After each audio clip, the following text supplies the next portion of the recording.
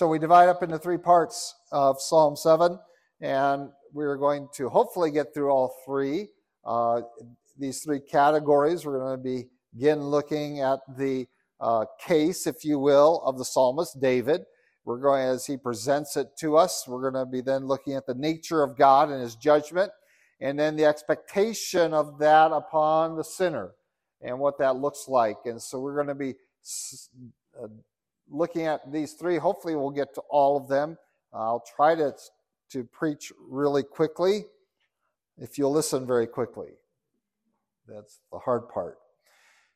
In Psalm 7 we begin, and let's read it together. It says, a meditation of David, which he sang to the Lord concerning the words of Cush, a Benjaminite.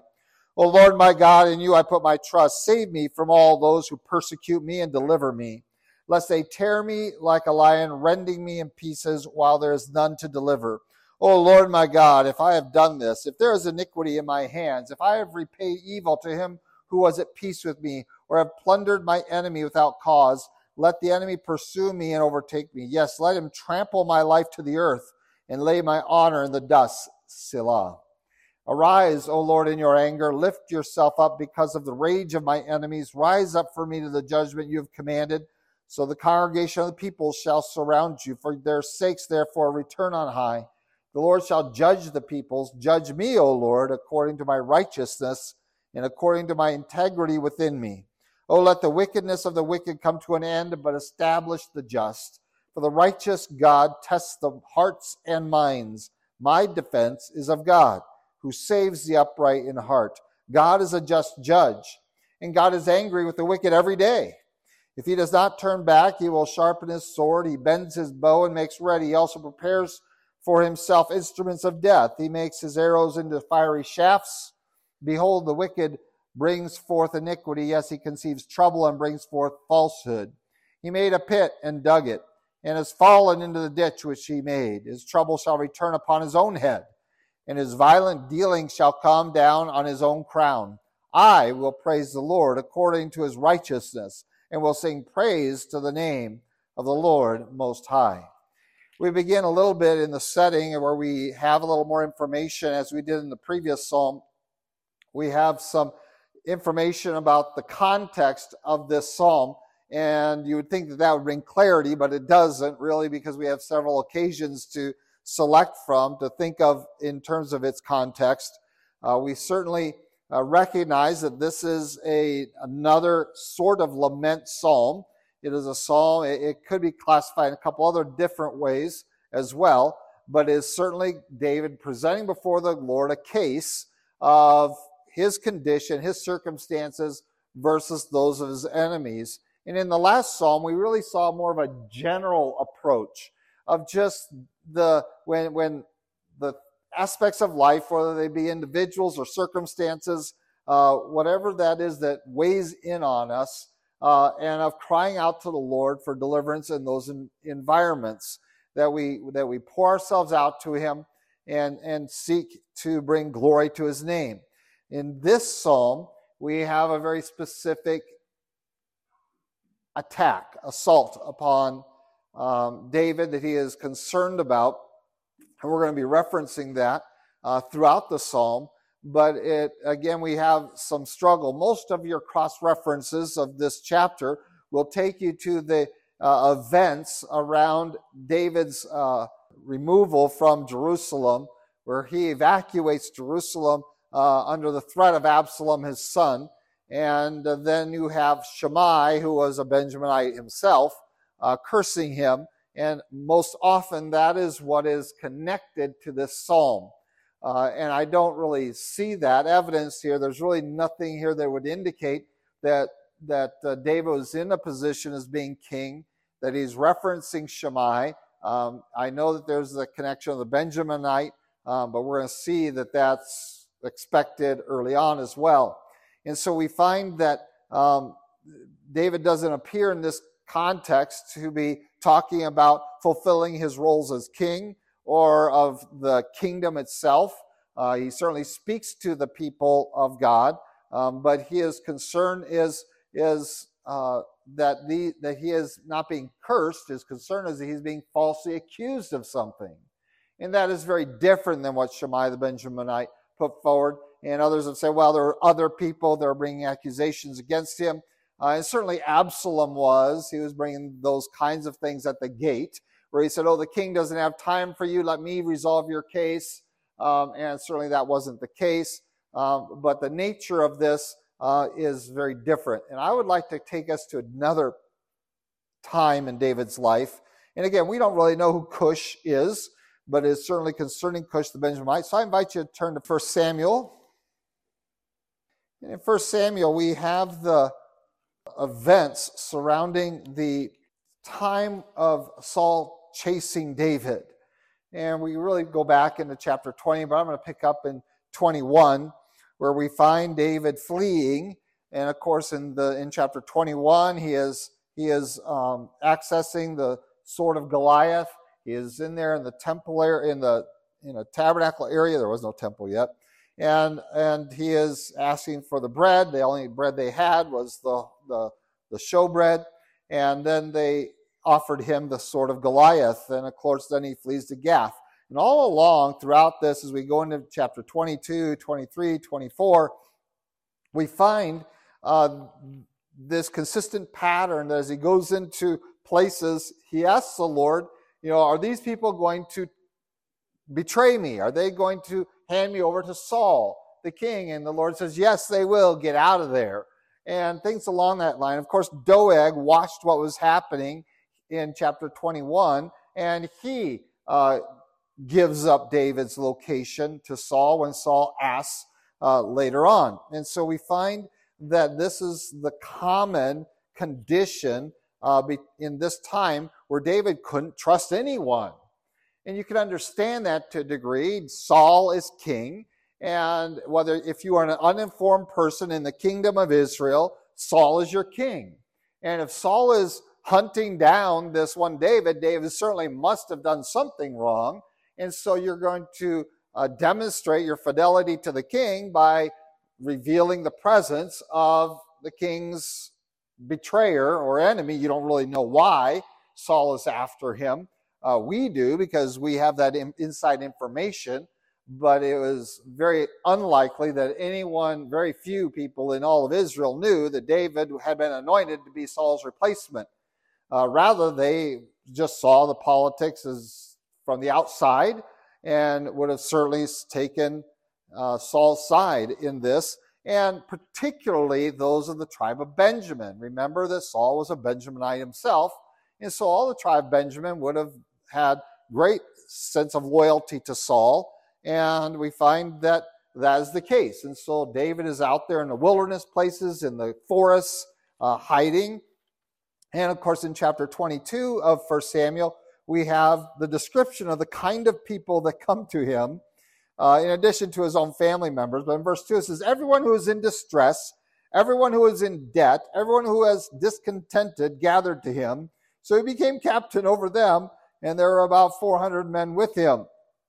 And again, we find that this is an interesting description of the people that are gathered to him. Well, what was David associated with? Well, he's associated with malcontents. That was who came to him. Anyone that had a problem with authority over them, they thought, well, here's a person that apparently has a problem with the king, and the king certainly has a problem with him, and they kind of gathered to him, and he kind of got together. He was kind of a lightning rod for those kinds of individuals to come and seek a place of solace and comfort there with him. And of course, David has to deal with them all along the way and instruct them. And I think this psalm fits into that setting, especially if we follow through and we find this chase that's going on, the hunt for David by Saul. And we find, of course, when we get to chapter 24, that there's an opportunity for David to defend himself.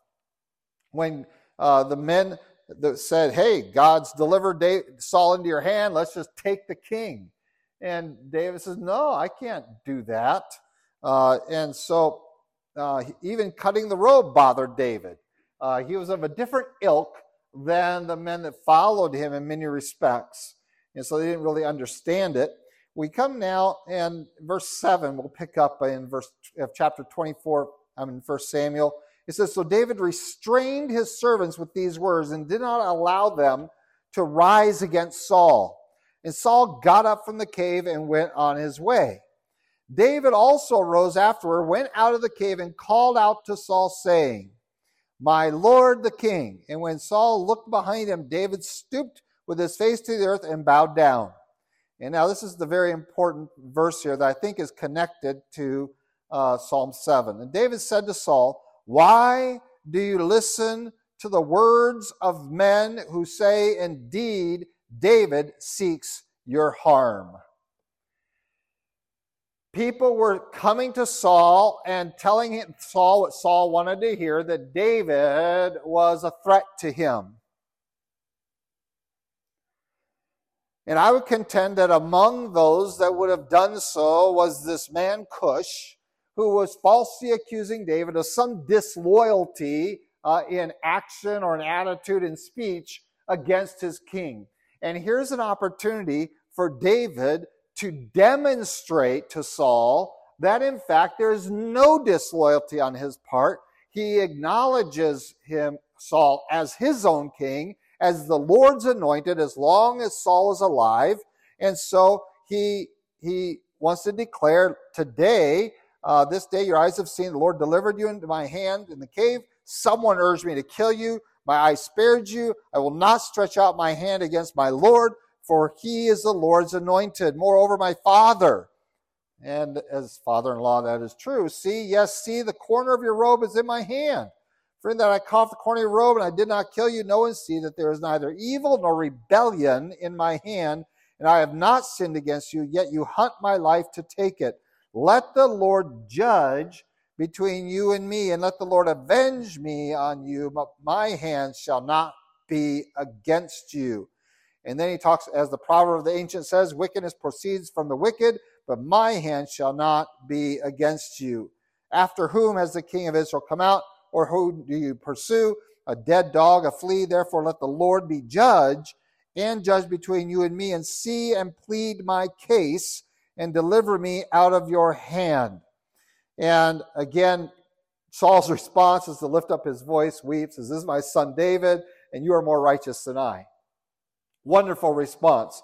But I want you to take this account, this record of this encounter, and now bring that into chapter 7, and we can see the very same terminology and certainly the same concepts here in Psalm 7.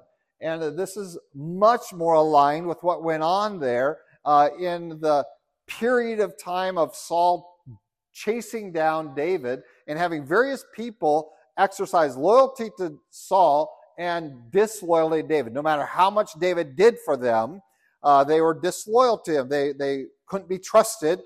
And in fact, apparently one of those Benjaminites named Cush invented an accusation against David. And David references, "People have been telling you I am your enemy, that I have somehow broken my relationship, my responsibilities to you. They have accused me of this, and I'm here. God has given me this opportunity to demonstrate the falsehood of those accusations." And I would contend that that chapter is God's response to this psalm. Because one of the things that David is asking for is for his righteousness to be evidenced to those that have accused him, but also to those that hunt him, that want to destroy him.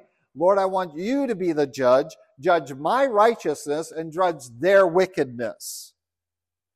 And we're going to see that here in the midpoint of this psalm. And so put that event, I believe, is much stronger aligned with this psalm than the Absalom treachery that we see later, much later in David's life. And so when we read through this, we have him crying out to God that certainly it is the Lord is God, that he is calling upon, both in verse 1 and in verse 3, he repeats that it is you I am trusting in, and he wants to be delivered from those who persecute me and deliver me. And again, the very clear statement, they want to destroy me. They want to just rip me to shreds. And so, and this is the desire. This is not just the desire of Saul, but of those aligned with Saul that say, well, this is the anointed, and we're going to attack David and tear him to pieces, not just physically, but in his character, in his testimony. We're going to just rip him to shreds by these false accusations. If you think Saul was the only one who was made jealous by the song that extolled David, I don't think you understand the nature of people. When one man excels, like David excelled, going from being the youngest shepherd keeping watch over the sheep to being brought before Goliath, what did his brothers think about that? They were like, what are you doing here? And so there was a little bit of animosity there, although the brothers are attached to David by the time David was in the conditions of this psalm, for they had been there at his anointing. They knew what he was for. And then to move from that experience to being brought into the very palace and then being married to Saul's daughter, being brought in the very royal family. And so you don't think that there were people that were jealous of this young man? Certainly. And here's an opportunity for them to rip him apart, because Saul obviously has something against him. So we can align ourselves with the king by disparaging, even falsely, this young man. And so certainly that was the case, and it is evident that there was one man named Cush who had an accusation. And so the reality is that they are certainly seeking to destroy him, not just to tear him, just to kill him, but to really rip him to pieces, in not only literally but figuratively, with regard to his reputation. And so in verse 3, we have him laying forth the statement of his innocence in a negative way. His statement is, if I've really done what I've been accused of, this is really, if I've done that, then I deserve to be ripped apart. I deserve to be destroyed. My reputation deserves to be dragged through the mud. I deserve to be slaughtered, to be destroyed. I deserve, if I've really done it, if this is something that is really in my hand, if I have really done something of disloyalty to my king, if I have not fulfilled my responsibility as an agent of the king in this kingdom, if I have taken upon myself heirs that belong to the king, if he's brought me into his family, into the palace, if I've repaid evil to him who is at peace with me, if I've plundered my enemy without cause, if I have really done what's been accused of me. And the enemy here now is Saul. David knows Saul has made David his enemy. He says, well, if I've done anything against him, if I've plundered him, if I've somehow robbed him of something that he is due, then I deserve this. And so let it fall on me. Let him overtake me, verse 5. Let him trample my life to the earth. Lay my honor in the dust. And that is not only destroy my life, but destroy my name. And we don't think about the name, and the name is used very, very carefully in Scripture, because we want to exalt the name of Jesus Christ. God says, I'll put my name on these people. I put my name on this place, this temple, that it represented his character and his quality. And David here is essentially saying, let my name be dragged through the dirt, not just my physical death, but let me not be remembered anymore because I have such a bad reputation. Let me be remembered as those who are the enemies of Israel. Let my honor lay down with me. Let it go to that place. And let me be compared to others. And we see in the history of Israel, both future to David and also in his past, like Balaam. And Balaam is never spoken of in a positive way in Israel. He was the great evil. And later on, we will have, during the time of Esther, the Haman. And that name was not ever going to be spoken. And it's going to, and even as they read the story today in their synagogues, they will shout to make sure his name can't be heard when it is brought up in the text. And so David says, let me be like one of those. If what they're accusing me of is true, let me be destroyed, and basically let my memory be a negative one. Let my honor even be destroyed, so that I'm not a martyr that somehow was a righteous man who was killed, but let me be a criminal that is only known for infamy. Let it all happen to me. And this is his case. He is so convinced of his righteousness that he hasn't done anything, that he comes before God and he presents these conditional statements. If this were true of me, I would have no basis to ask for you to intercede for me, which I've already done. I've asked for your deliverance. I've asked for you to save me. And he's going to revisit his innocence on several occasions in the balance of this chapter by saying, I'm okay with God judging me because of my integrity, because of my righteousness. And we're going to see that in several, at the conclusion of several of these clauses and verses, if you will, not verses that you have, but the verses of this song, and where he says, I have innocence, I have integrity, I have righteousness. I am not the guilty party in these circumstances. And it is, of course, we saw where David told Saul, let the Lord be the judge. Let him be the judge. Present your case. Here's my case. God put you in my hand. I could have destroyed you. And somehow God has allowed me to elude you. So you tell me who is righteous here. And Saul's conclusion was that is correct. You are more righteous than I am. For I am pursuing you in error. Because of jealousy, because of malfeasance. I'm in the wrong.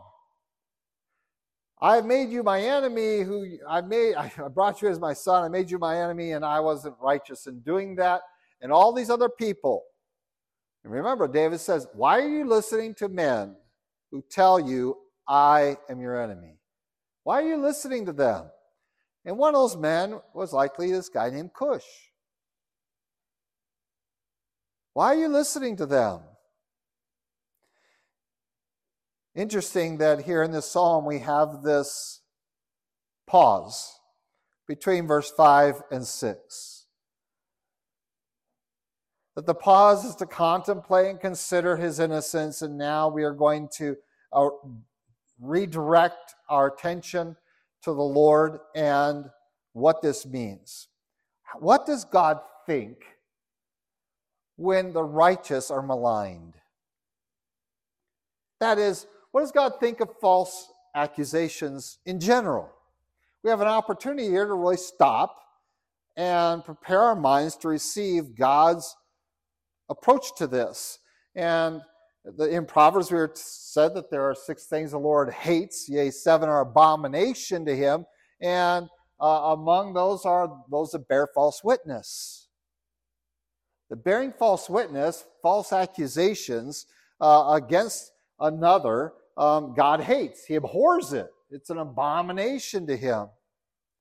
And so as we contemplate the condition of David and we have sympathy towards that, David understands, it's almost like a meditation now, what does God think of those that lend false accusations? And this brings us into an area of self-contemplation, that I need to be very, very careful.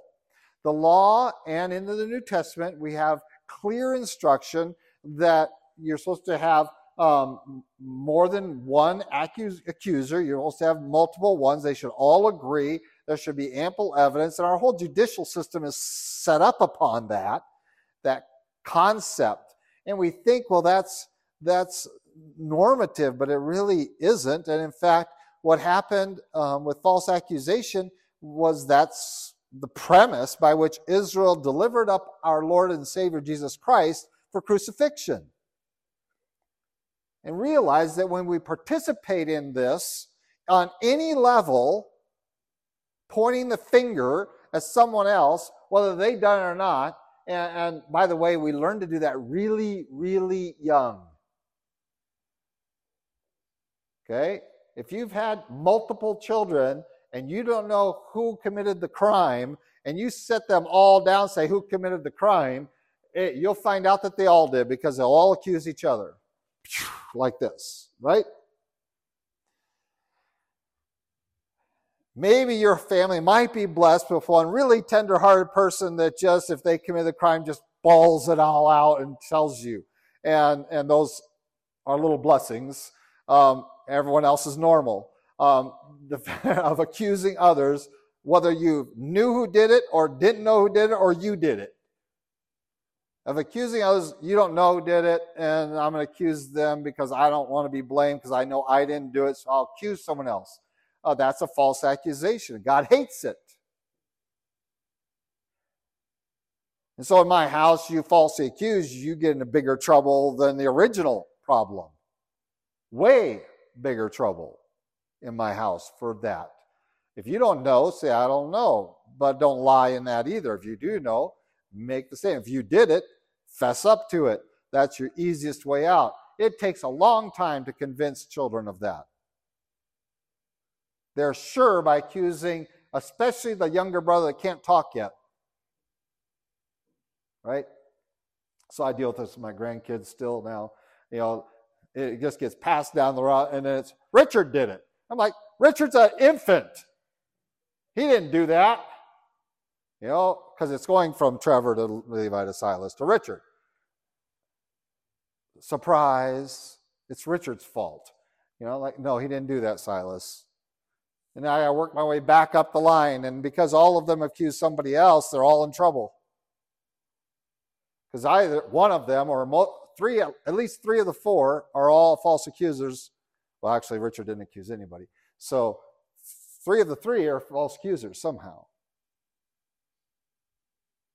It is in a natural instinct, and God says, this is what I hate.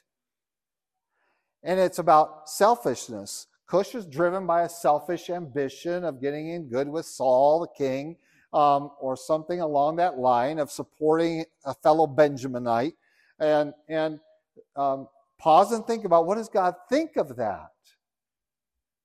And then when we get to the application to Jesus Christ, and then we think of the application, and there's a wickedness that we start pointing a finger and say, they are sinners, they have sinned, they have done this. And that's why in the church discipline model, we take very great pains to make sure that this isn't a false accusation, but that there is something of substance behind this, and there's something demonstrable there, that we don't just take this action lightheartedly and indiscreetly.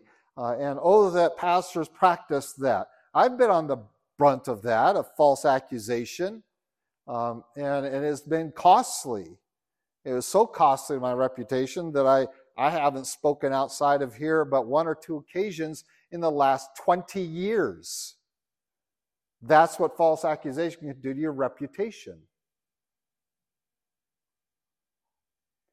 For those of you who have been here longer than 20 years, you know that frequently I was out of this pulpit because I was speaking in various places, conferences, camps, both here in this country and internationally, and traveled a lot.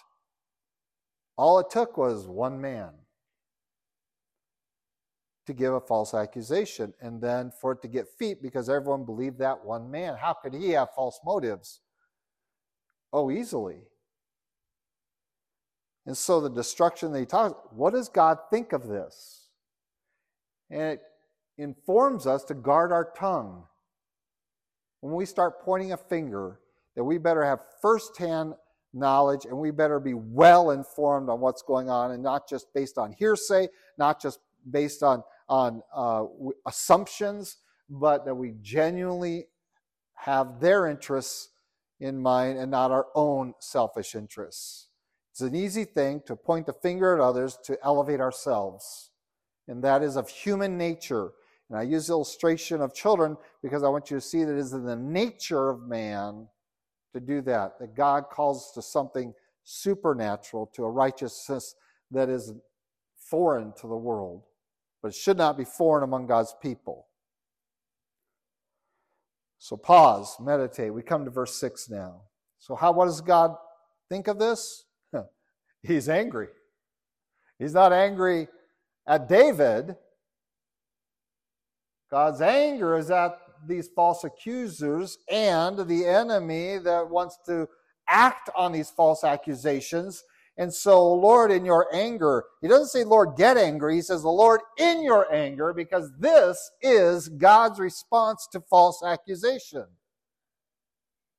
Oh, be careful when you want to point the finger and call somebody without true knowledge of that. And essentially, that's what gossip is, and there are many other ways of passing on these accusations. No, what the psalmist is requesting of God is to act on his anger. The anger is the assumption. God is already in the condition of wrath towards those that bear false witness against their neighbor, those that will falsely accuse the righteous, who will do that. God is already angry, and so he doesn't have to incite God to anger. God has already been incited to anger by the evil of the false accuser, and now what the psalmist is asking, and that kind of makes this into kind of an imprecatory psalm, where you're asking God to destroy your enemies, to do bad things, to do harm to them. He is inviting God to arise, to lift yourself up, to rise up, and to act on his anger. And that is a frightening thing to ask for, and not done lightly. Lift yourself up because of the rage of my enemies. Let your rage deal with their rage, instead of me trying to clear my name, instead of me trying to get revenge. And that's what was offered to David, right? Here's your chance. Now you can take the life of Saul, who's trying to take your life. And all of his men wanted to do it. Let's do it. Let's do it. This is the victory we've been waiting for. And he says, no. This is not the way we get it. We let God, and he even says this to Saul, right? I could lift my hand against you. I'd rather God lift his hand against you. Let him be the judge. Let him exercise it. And what a wonderful illustration of this verse. Let God's wrath deal with you, so that it's not me. And then what is everyone going to say? Well, there must be truth to that as an accusation. Look what he did to the king. I don't want to do anything that would give any substance to the accusations being brought.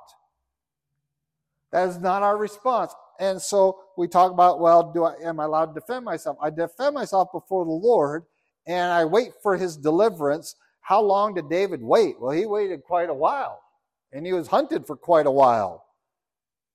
Years and years. And so when we look at this, Lord, lift it up. And verse 7, here's what he wants.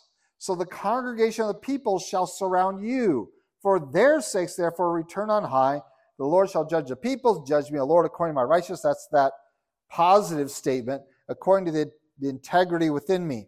But he's inviting this because he wants it to be known to everybody what is the truth. He wants it evidence to everyone. And I believe God answered this psalm's prayer by the events we just read earlier of granting this audience before Saul and everyone with Saul. His entire army had failed him in letting his life be jeopardized that way.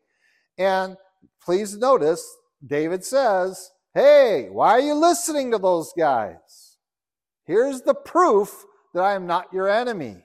I am not going to break my vows.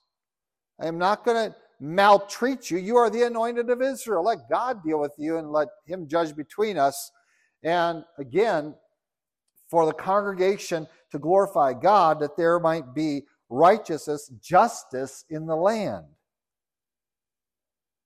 Because under this period of Saul, it was kind of a free-for-all. And what David desired was that the Lord shall judge the peoples. That it cannot be you pursuing your interests and me pursuing my interests, because there will not ever be justice in that condition. But rather, let the Lord judge and judge me. He's willing to be judged. He says, I know in my integrity, so I'm willing to have God be my judge. Are you ready for God to be your judge? You know, I can come before God and say, well, I know that I've studied your word and that I've come to these conclusions and that they are consistent with God's word, and I know I'm not a heretic. I'm pretty sure I'm not a heretic. And if I am, I deserve this treatment and worse. If what they say about me is true, then I don't belong in any pulpit anywhere ever again. But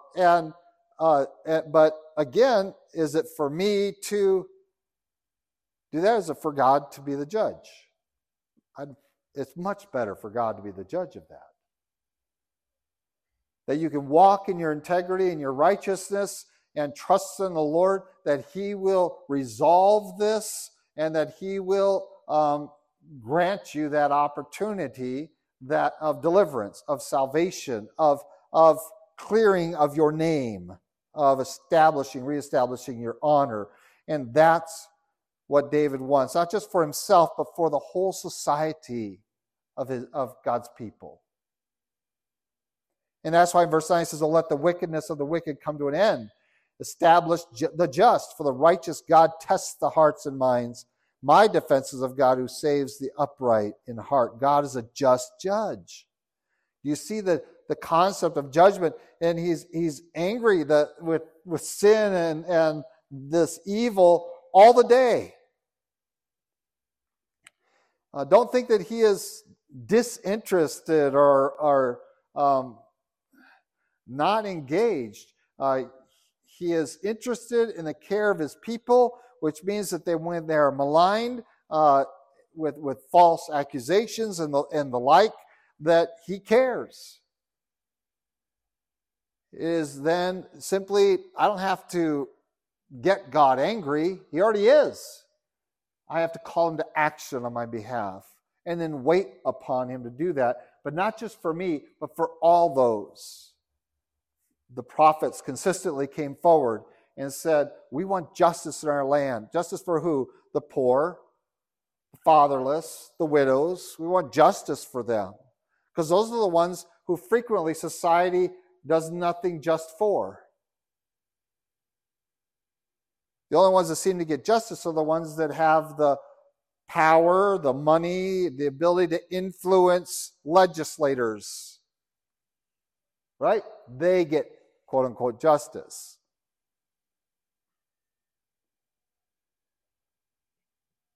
David didn't want that for his nation. And so he invites God to come in as judge.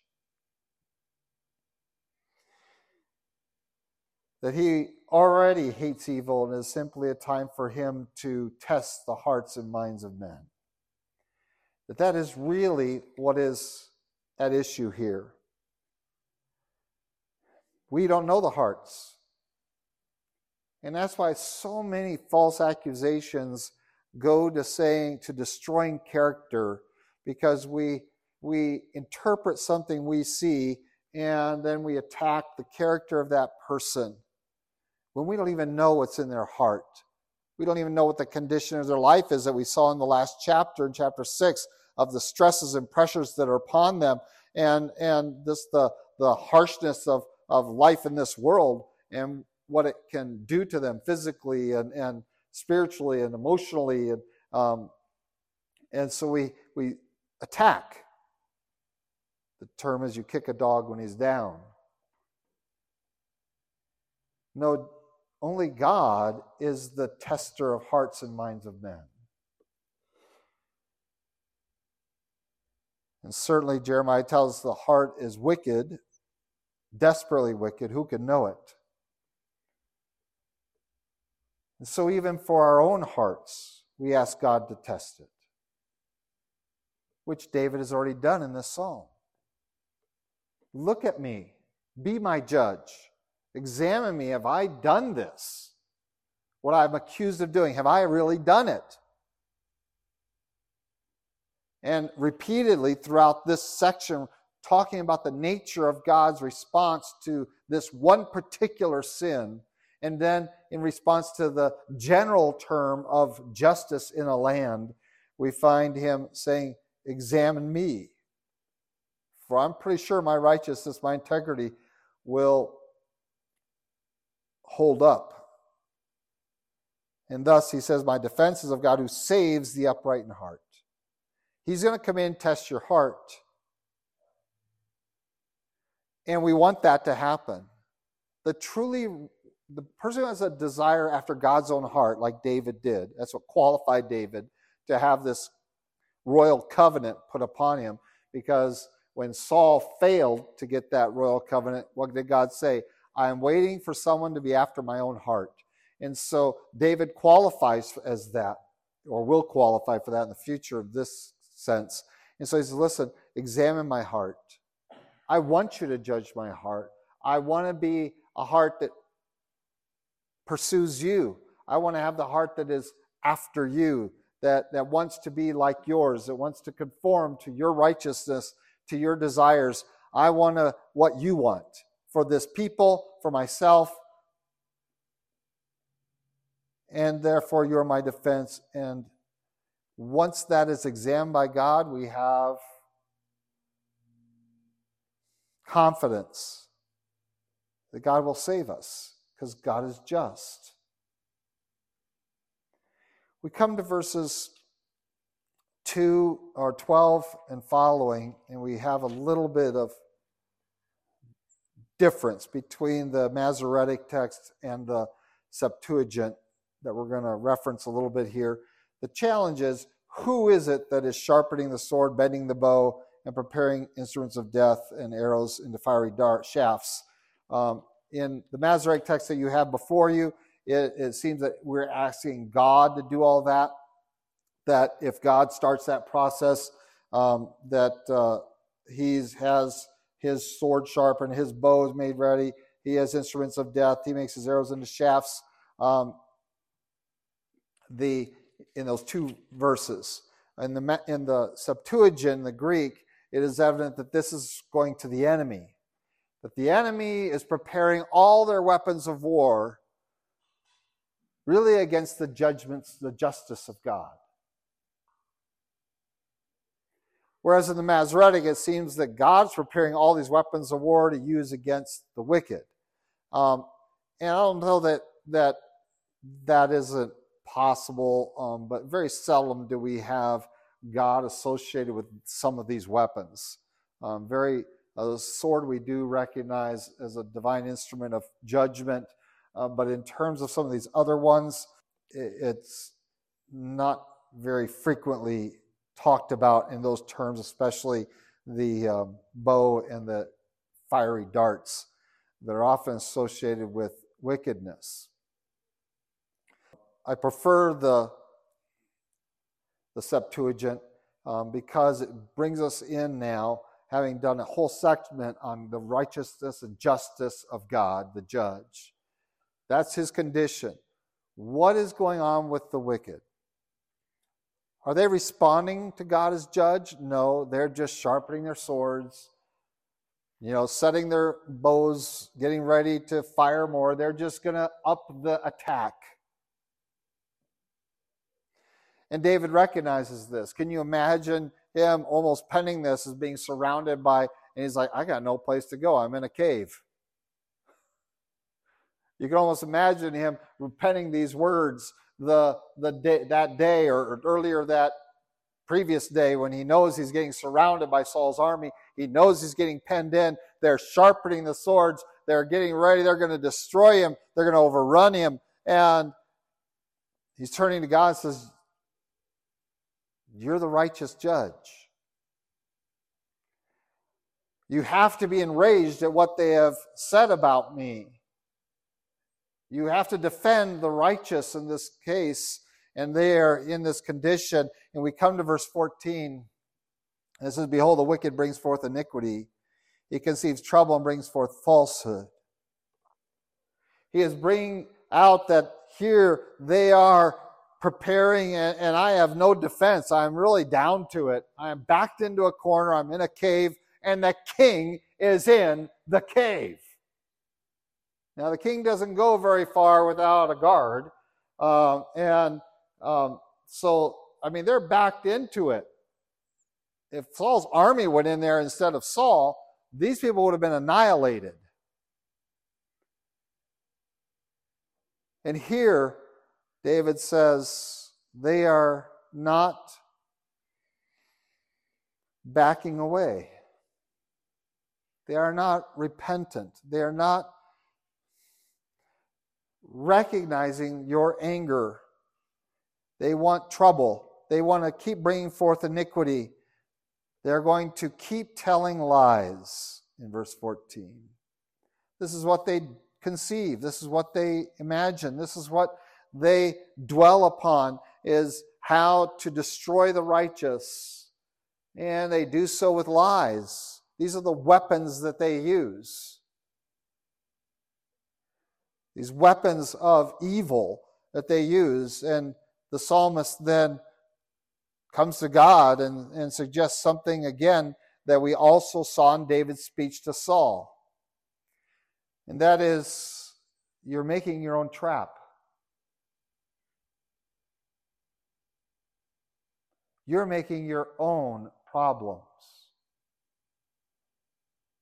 In verse 15, he made a pit and dug it out and has fallen into the ditch which he made. His trouble shall return upon his own. His violent dealing shall come down on his own crown. And again, the evidence here and the correlation to David's speech to Saul is so strong. Where David basically says, you know what, I haven't done anything wicked to you, and you're doing nothing but wickedness to me, and you've fallen into your own trap. God has made you fall into your very own trap. And here's the proof. I've got a corner of your robe. And isn't this the case of when that happens? And so when we come to this, and David says, who can take vengeance? He says, let the Lord judge between you and me, and let the Lord avenge me on you, but my hand shall not be against you. And then he says this proverb. Here we go. And I'm convinced this proverb is the basis of what we see in these verses at the end of this psalm. The proverb was, wickedness proceeds from the wicked, but my hand shall not be against you. After whom has the king of Israel come out? Whom do you pursue? Therefore, flee a dog. Let the Lord be judge and judge between you and me, and plead my case and deliver me out of your hand. The confidence that David has at this point is evident, right? God has seen my case. He has judged this. He's put you into my hand. But, wickedness proceeds from the wicked. You're just going to keep doing this. And while Saul backs away and relents at this occasion, he doesn't give it up, does he? He doesn't really surrender and bring David back into his household. He doesn't acknowledge the anointing that God has put on David, that Jonathan certainly knows about. He doesn't relent from his wickedness to the point that God is going to take his life in the course of battle. Not only his life, but Jonathan's as well. And we find that this proverb, this concept that you've dug your own trap. You meant for me to fall into it, and you fell into it. You had me trapped in that cave. All you had to do was fill the entry with your army and just march in. We were doomed. But you fell into your own trap. And God put you into my hand, and I spared you because I have a righteous cause. You have an unrighteous cause. You want to keep pursuing iniquity. And what has been accused of me is actually true of you.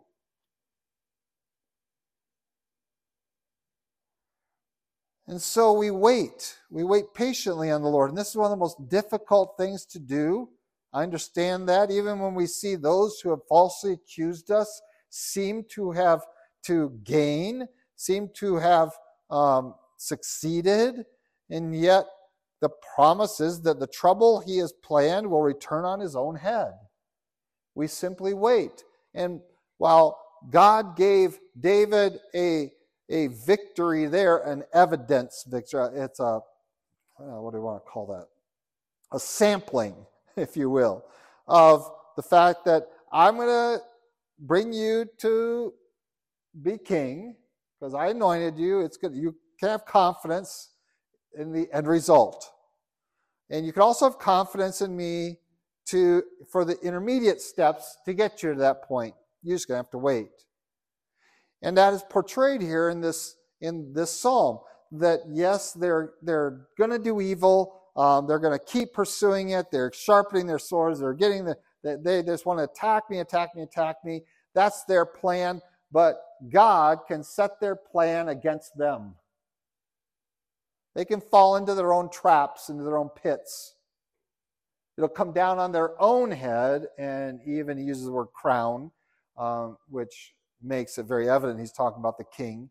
And so it's going to come upon their own head, their own authority, their own name. But we will simply wait, and that's such an important principle. It's not that I can't defend myself. It's that it is not for me to take up and to make it right. I am not the judge. And it's not for me to cause any of that. I don't want it to be, well, he got his revenge.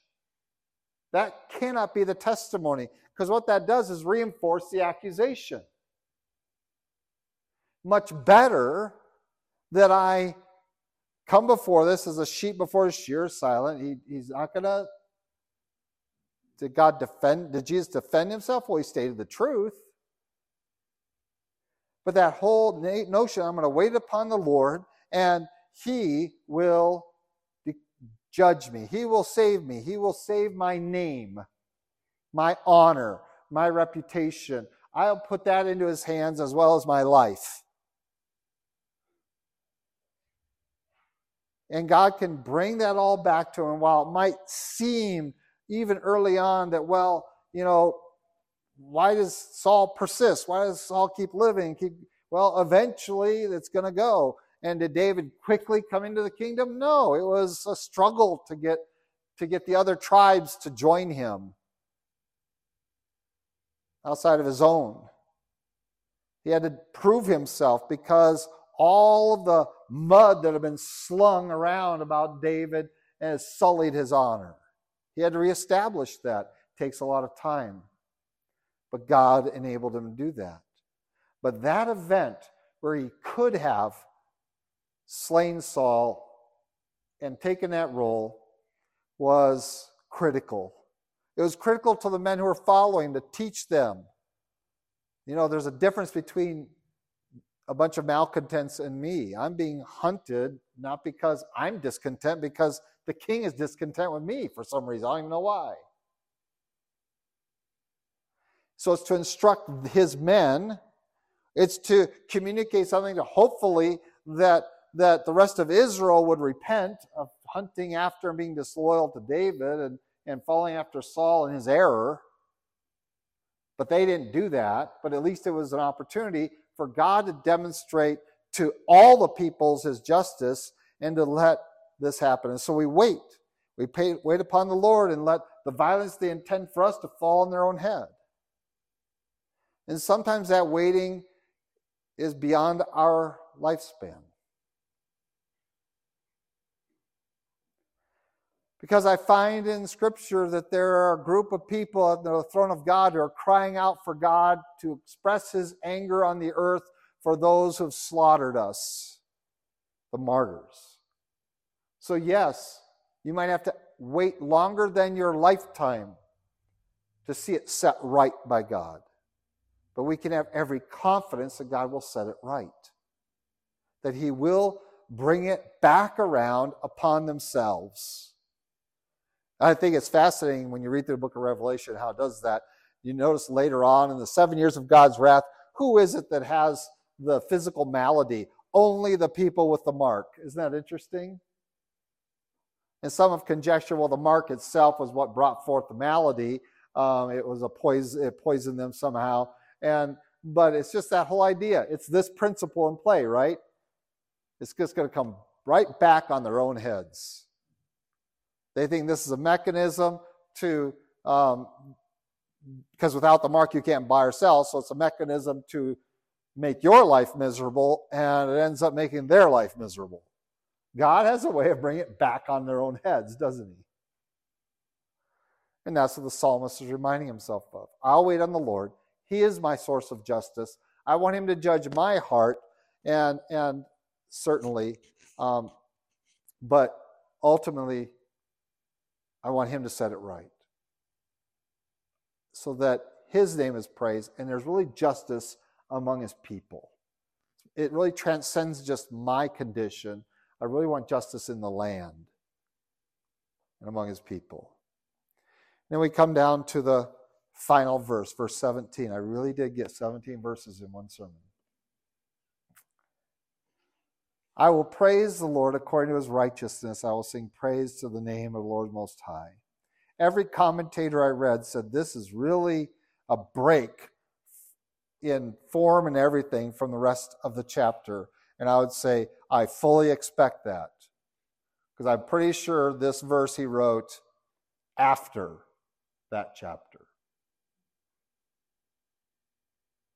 If he penned the rest of it the day before, when he's being surrounded and it looks like things are in trouble and there's this false accusation, all this stuff, the day after the event, and Saul marches his army away, yeah, I would sit down and write a little last verse. Oh, I will praise the Lord according to his righteousness. I will be king one day, and God will deliver me, and God will slay my enemies. I can trust him to do both things. He can not only deliver my body, but my soul. He can deliver my reputation, my honor. He can fully save me. And he can do to the enemy whatever needs to be done to destroy them, to bring upon them justice. And so I will praise the Lord according to his righteousness. I will sing praise to the name of the Lord Most High, and because we can trust in him. And one day we should be ready to sing that. We should have a confidence as we go through these tumultuous times. I don't know of any harder time there's ever been in my ministry than being under the weight of false accusation. It's horrific. But God is faithful. He is just. He is righteous. And we allow it to test our own hearts, to test our own minds, to examine ourselves and allow God to put us through that crucible that we might come out better on the other side, purified. But we also can trust in God to take care of those that troubled us. And I wish I could say those are all going to be out there in the world. But frankly, like David, they're going to be your kinsmen. They're going to be people who should be supporting you and should be excited for you, that are going to be hunting and doing injury to you, even seeking to destroy you. Their motives can be various. But in the midst of all that, we actually have confidence that the Lord will execute judgment. He is already angry at sin. You don't have to incite him to that. You have to invite him to take action, but do so carefully. For it is a frightful time. And I'm pretty sure David, while he anticipated Saul's death, did not anticipate Jonathan's. Because Jonathan said, you're going to become king, and I'll serve by your side.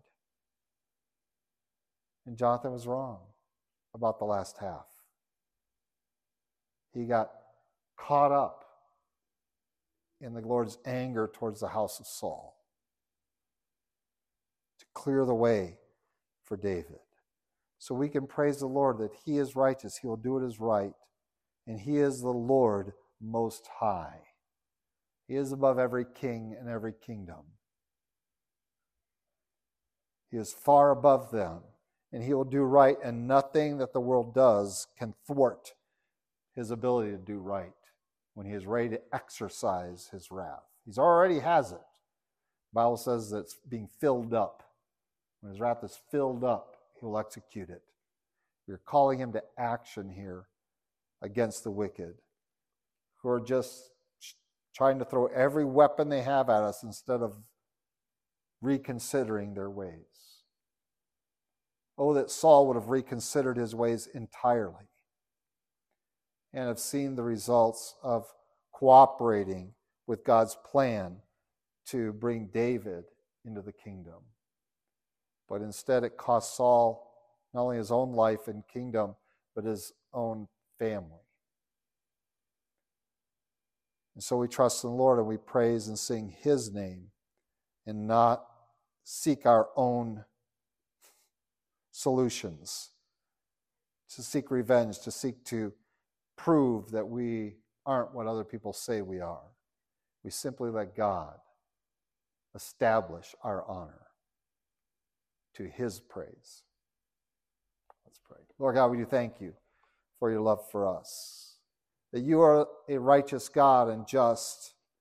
And Lord, we see a lot of injustice. We have been recipients of a lot of injustice, and likely, Lord, we have participated in a lot of injustice. Forgive us of that. Lord, we know, for your word has declared it clearly, that you are enraged by the wickedness that surrounds us in this land and throughout the earth. We have seen what that entails in the past. You have foretold us what it would look like in the future, and we invite you to move in your anger to bring justice around us. But Lord, we also ask that you might test our own hearts, our own minds, to see if there be any wickedness in us, that we might avoid your judgment by repentance. And so, Lord, we invite your conviction, your examination, your tests, and we pray that, like David, we might trust in you, even when the enemy doubles down and wants to inflict even more harm and to do even more wickedness, that we might have confidence. You are the judge of all the earth. That one day you will set that right. Until that day, we pray that we might be found faithful in your service to your glory and to your praise. And it's in your name we pray. Amen.